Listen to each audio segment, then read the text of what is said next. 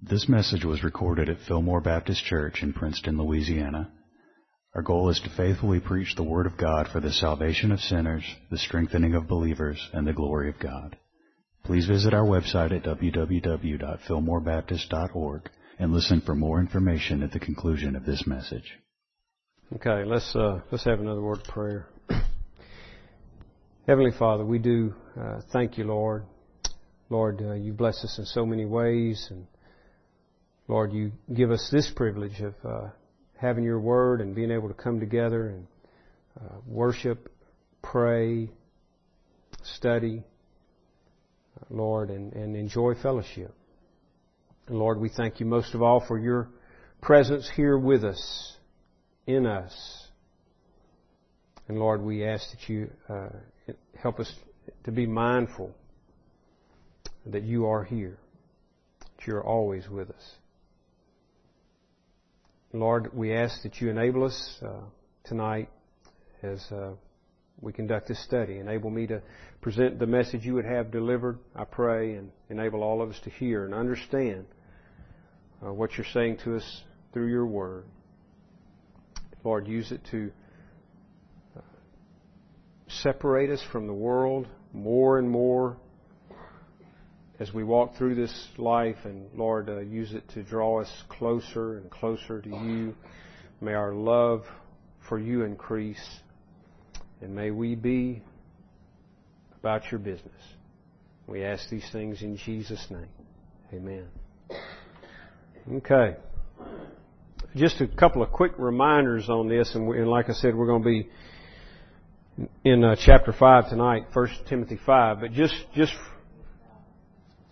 for a moment, let's see here. If you would, look back for a moment in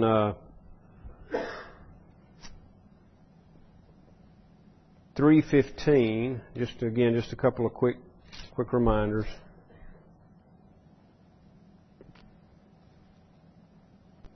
And I've said several times as we've been going through here that this is kind of the key verse of Paul's reason for writing, so I just want to read it once again here. And I'm reading from the English Standard Version here, just to kind of give you a heads up there, because normally I have the New King James.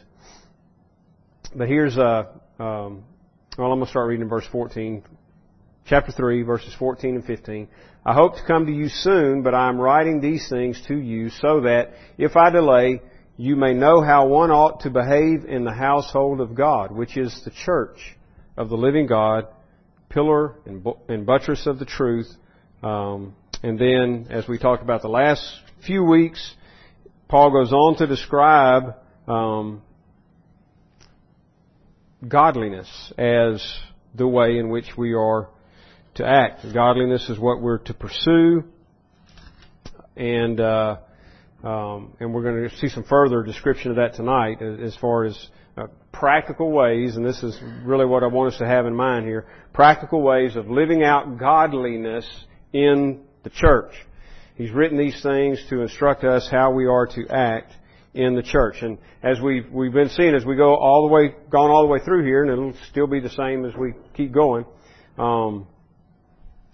we're getting the importance of the mixture of sound doctrine and godly living. I mean, the two go hand in hand. It's not a one or the other.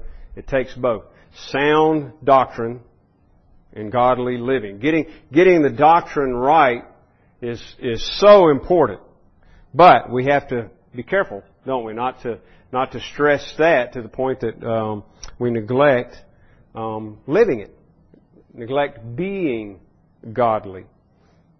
And then, on the other hand, sometimes there's a lot of emphasis on being godly, but a lot of times the whole understanding of it is off because the doctrine is not right. So there's got to be that balance and that mixture of sound doctrine and godly living. So that's what he's explaining to Timothy. That's what he's exhorting him to do himself, and also to command to the church to live godly in this present age. And then he lays out all the way through here practical ways in which that'll be done. And we talked last time or two about how to achieve that. In other words, what can we do in order to know what true godliness is and therefore to live it out? Well, he instructs Timothy, devote yourself to the public reading of Scripture, to exhortation, and to teaching. And don't neglect, he tells Timothy, don't neglect the gift that you have in you, the gift of God. Practice these things. Immerse yourself in them. That's 4:15. Practice these things. Immerse yourself in them so that all may see your progress. Keep a close watch on yourself and on the teaching or doctrine. Persist in this, for by so doing you will save both yourself and your hearers. So I just want to just kind of give a reminder there that he's still got all these things in mind. He's not changing directions here, but he's just going into real practical application here, specifically for the congregation, for the church. So chapter 5, verse 1, and I think I'm going to read through verse. Boy, it's hard to. We're not going to make all of this section tonight, but it's kind of need to read the whole thing just to get the context. Let me read down to verse 16. Like I say, we won't go nearly that far, but a lot of it is tied together. So, verse 1 through verse 16. Do not rebuke an older man, but encourage him as you would a father. Younger men as brothers. Older women as mothers. Younger women as sisters in all purity.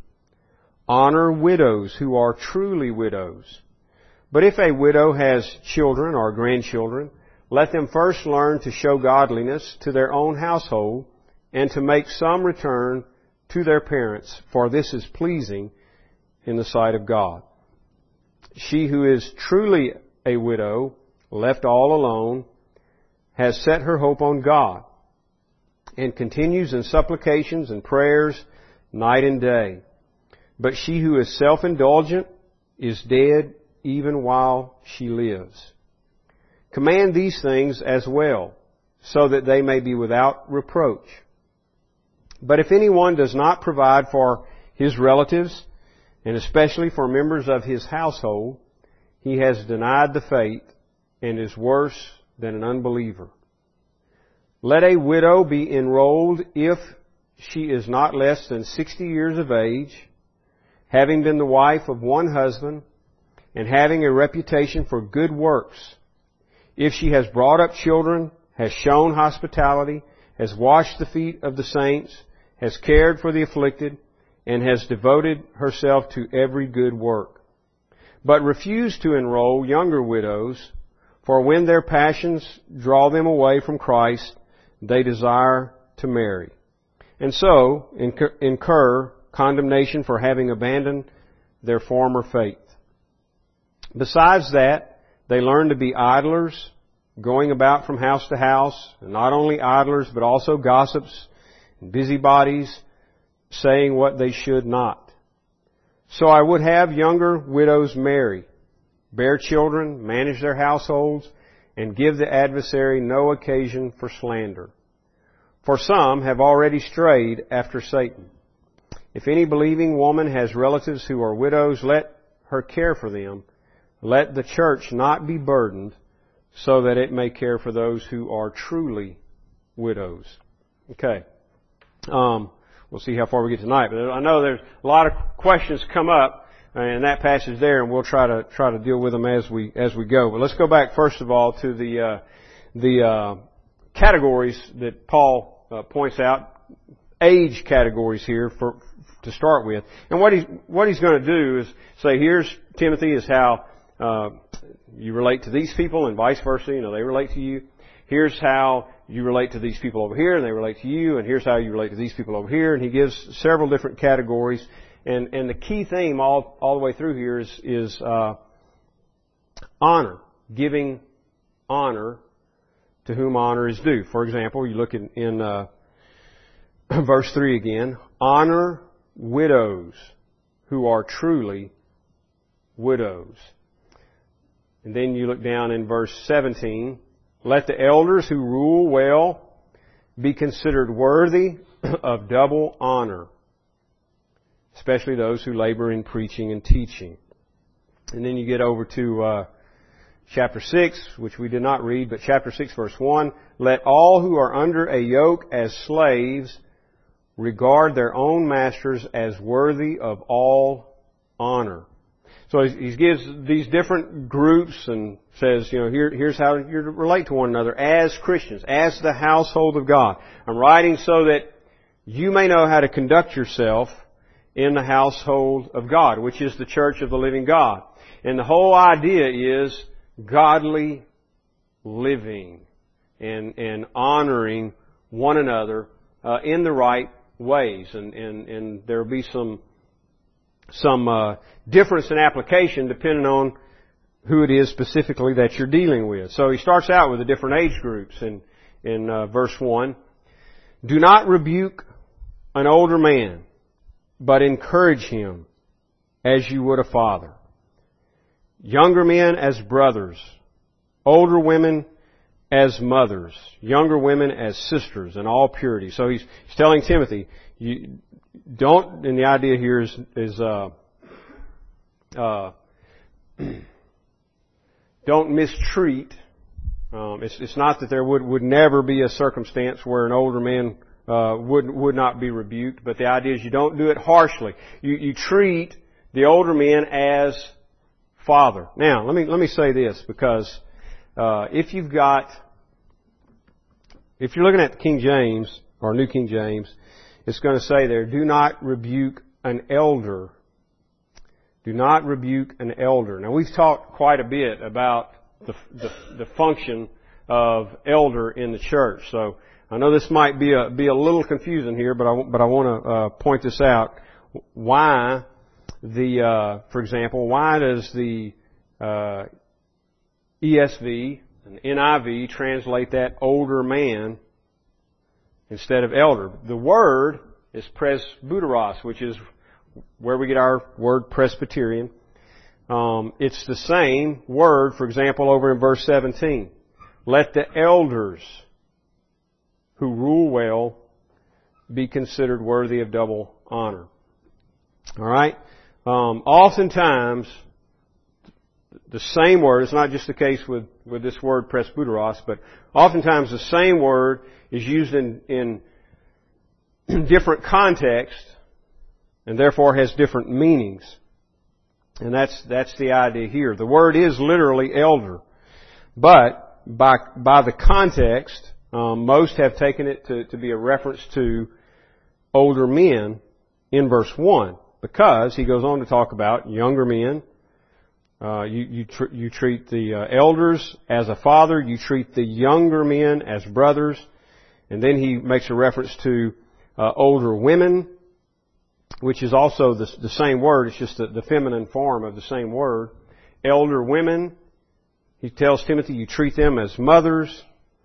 And the younger women, you treat as sisters in all purity.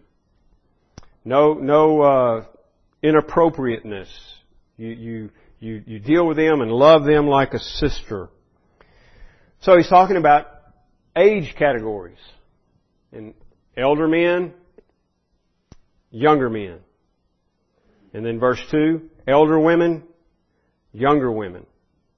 And so that's why some translations translate the word here, older man, because the idea is that Paul here is not talking about the office of elder. He's talking about literally elders, elderly men, in verse 1.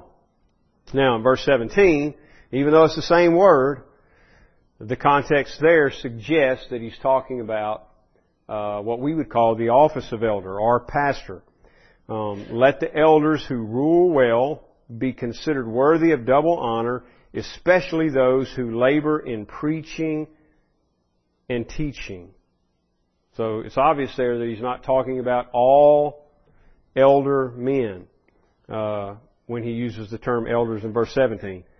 He's talking about those who labor in preaching and teaching.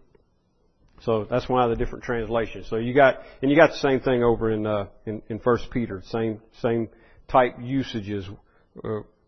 Talks about the office, or the function, you might say, and then another place, meaning literally elderly men. There's no distinction in the Greek, is all I'm saying. So it's one word, for older man or elder, as in pastor. So you have to determine which one it is by the context. So first he does the age groups, and really not a lot of need for explanation here. It's pretty simple, isn't it? He just says the older men, you treat them like your father. You honor them. You honor them. The elder women, you treat them like you would your mother. Same thing. You honor them. Honor them. The younger men, you treat as brothers, and the younger women as sisters in all purity. Here's how the church is to act. It's not by coincidence or whatever that he's using familial terms. Church is a family.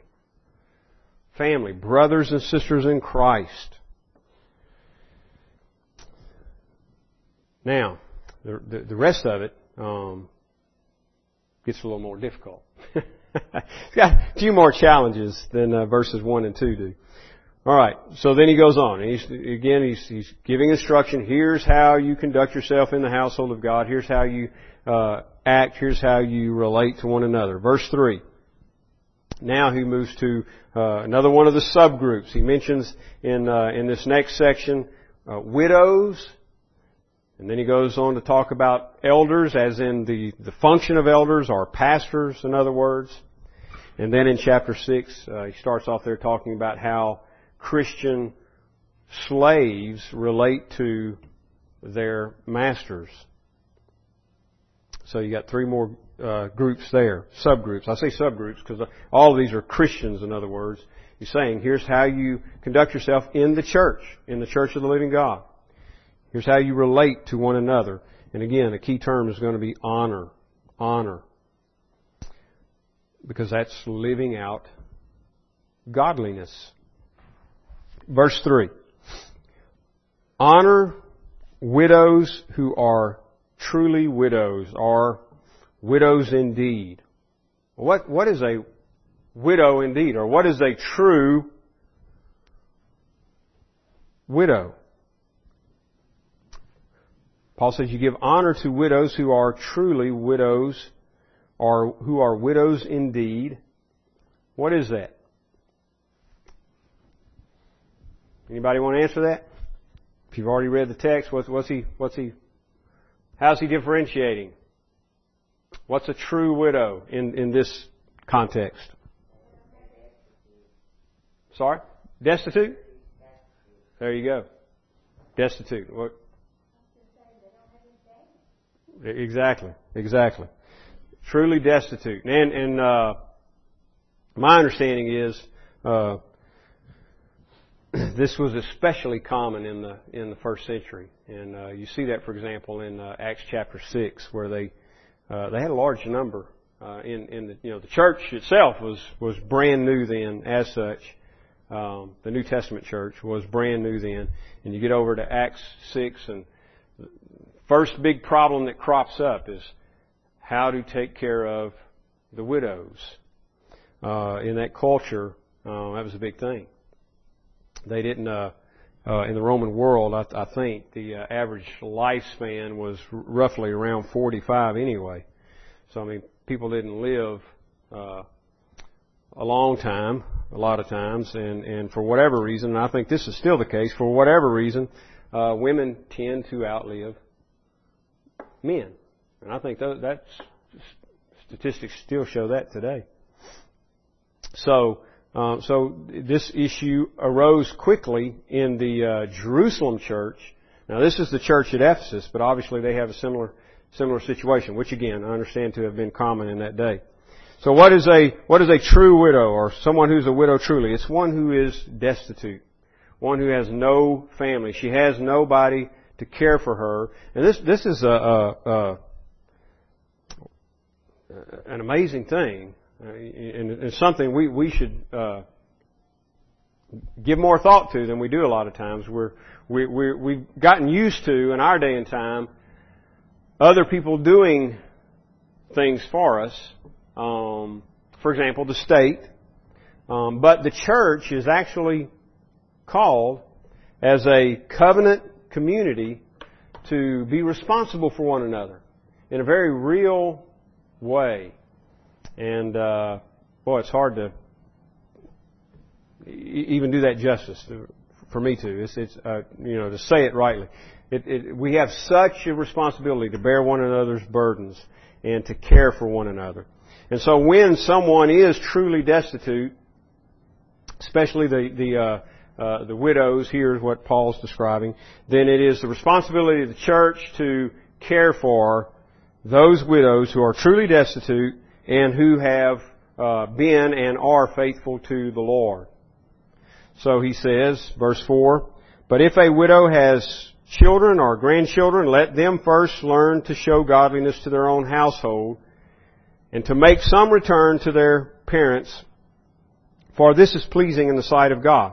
So he's simply saying, if the widow has a family, then let her family take care of her. It's her family's responsibility to care for her and return to her, something of what they received from her. And this is what's behind the commandment to honor your father and mother. It's not just to respect them, but to care for them when they get to the point that they can't care for themselves. And Jesus uses that in Matthew 15 as an example of a commandment that the Jewish leaders of his day were ignoring. Honor your father and your mother. It was very, very serious business with God. And so is caring for widows and orphans. And so it's the responsibility of the church, simply what Paul is saying.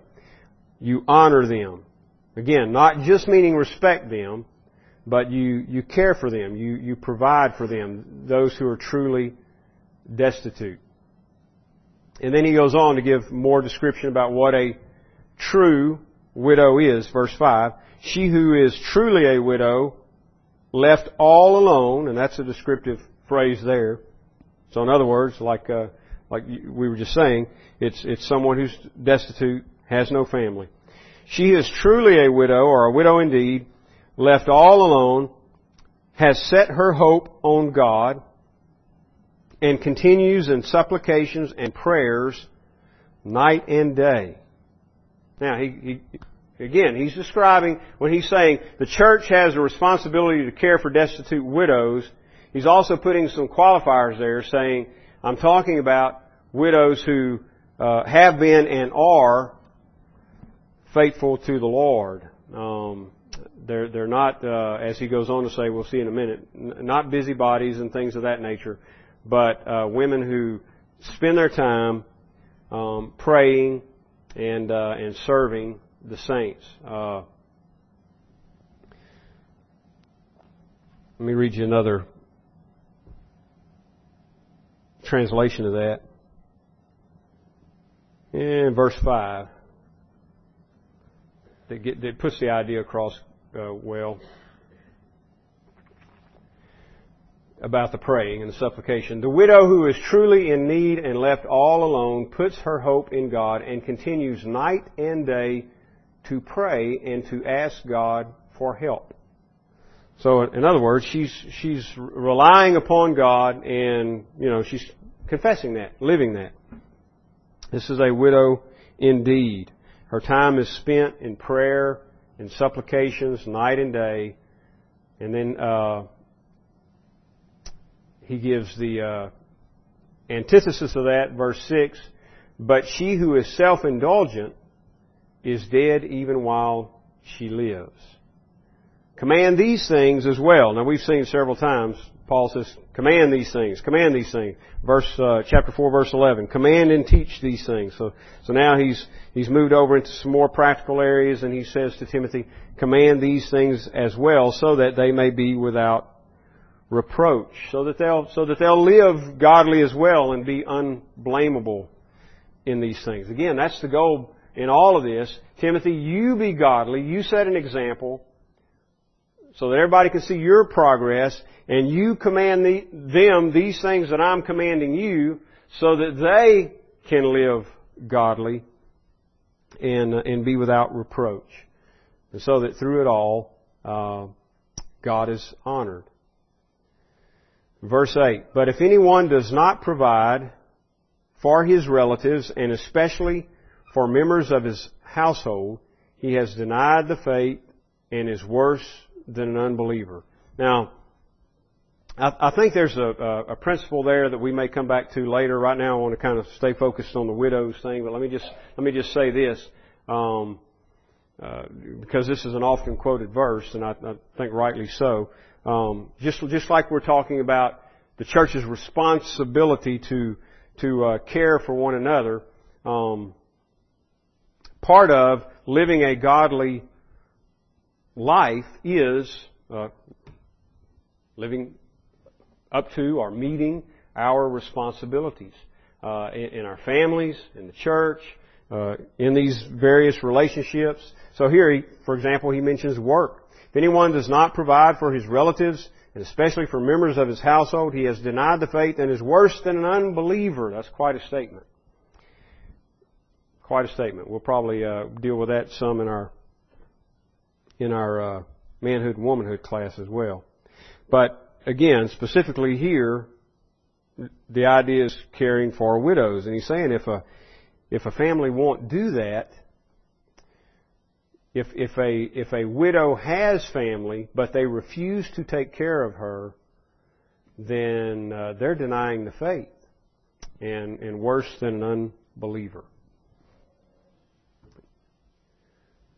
Verse 9. I'm trying to see how much time we got left here, because this was a tough one too. Let a widow be enrolled if she is not less than 60 years of age.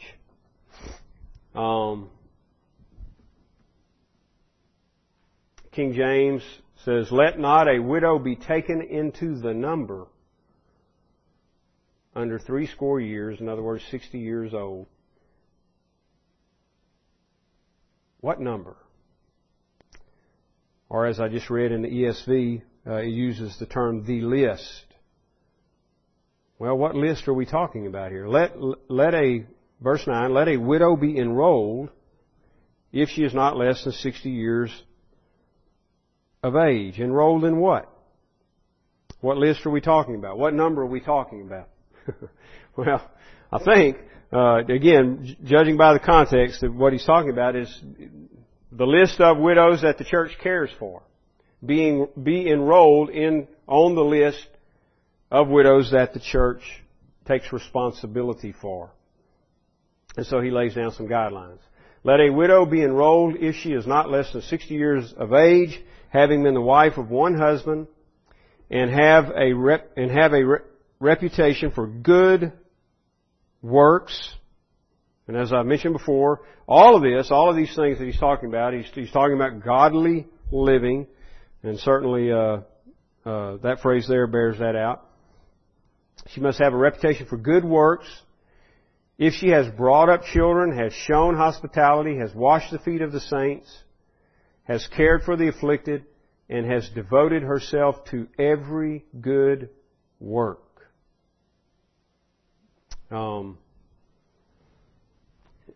Again, talking specifically about widows, but doing good works applies to all of us, doesn't it? Be devoted to good works. Verse 11, but refuse to enroll on the list of widows that you care for, but refuse to enroll younger widows.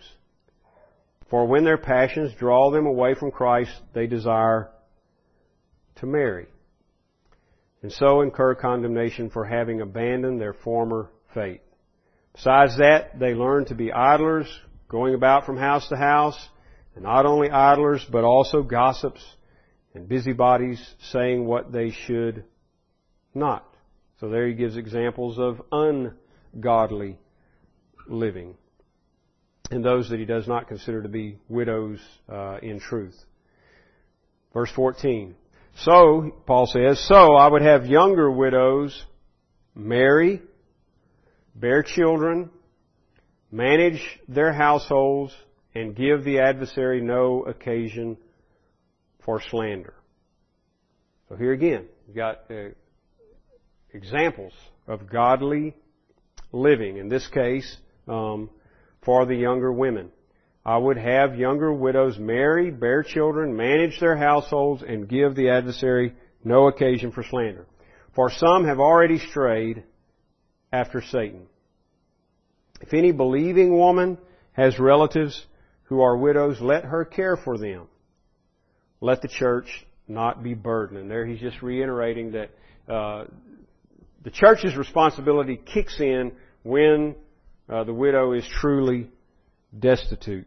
But if she has family, let the family care for her, and the church not be burdened, so that it may care for those who are truly widows. That's just wisdom. Think about that just for a moment. Suppose we had there's no way that we would, but suppose we had a perfect screening system as a nation. Suppose we had a perfect screening system on our welfare system.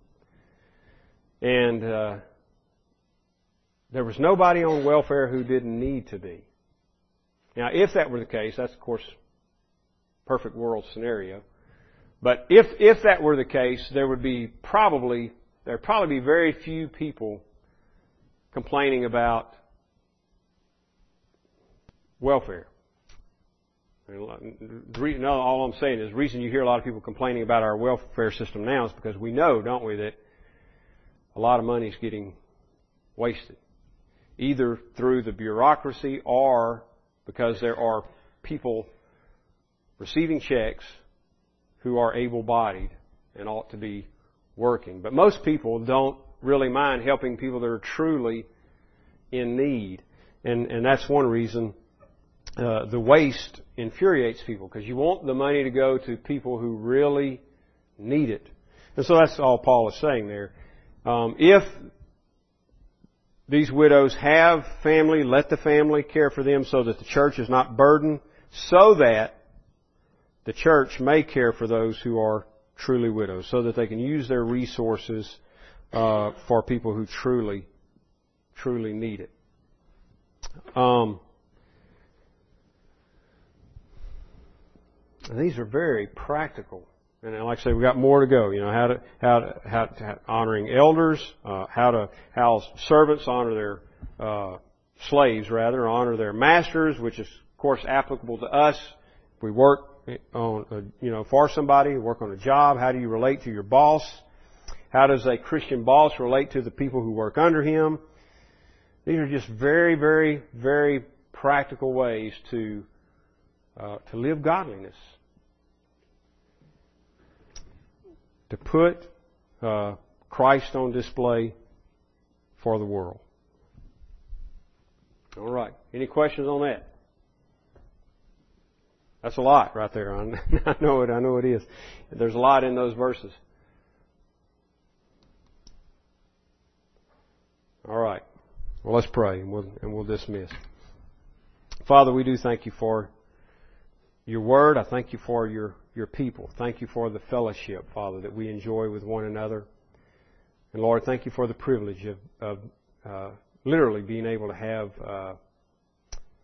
just countless numbers of brothers and sisters, mothers and fathers in Christ. And Lord, we pray that you remind us and enable us to show true godliness through our care for one another, through our care for those in need, and Lord, through our efforts in reaching the lost. So that in all of it, we are faithful in putting your grace on display for the world, and so that it results in you being honored and glorified. And we ask it in Christ's name. Amen. This sermon is made available through the ministry of Fillmore Baptist Church in Princeton, Louisiana. Our desire is to faithfully proclaim the message of salvation which God has provided in the life, death, and resurrection of Jesus Christ our Lord.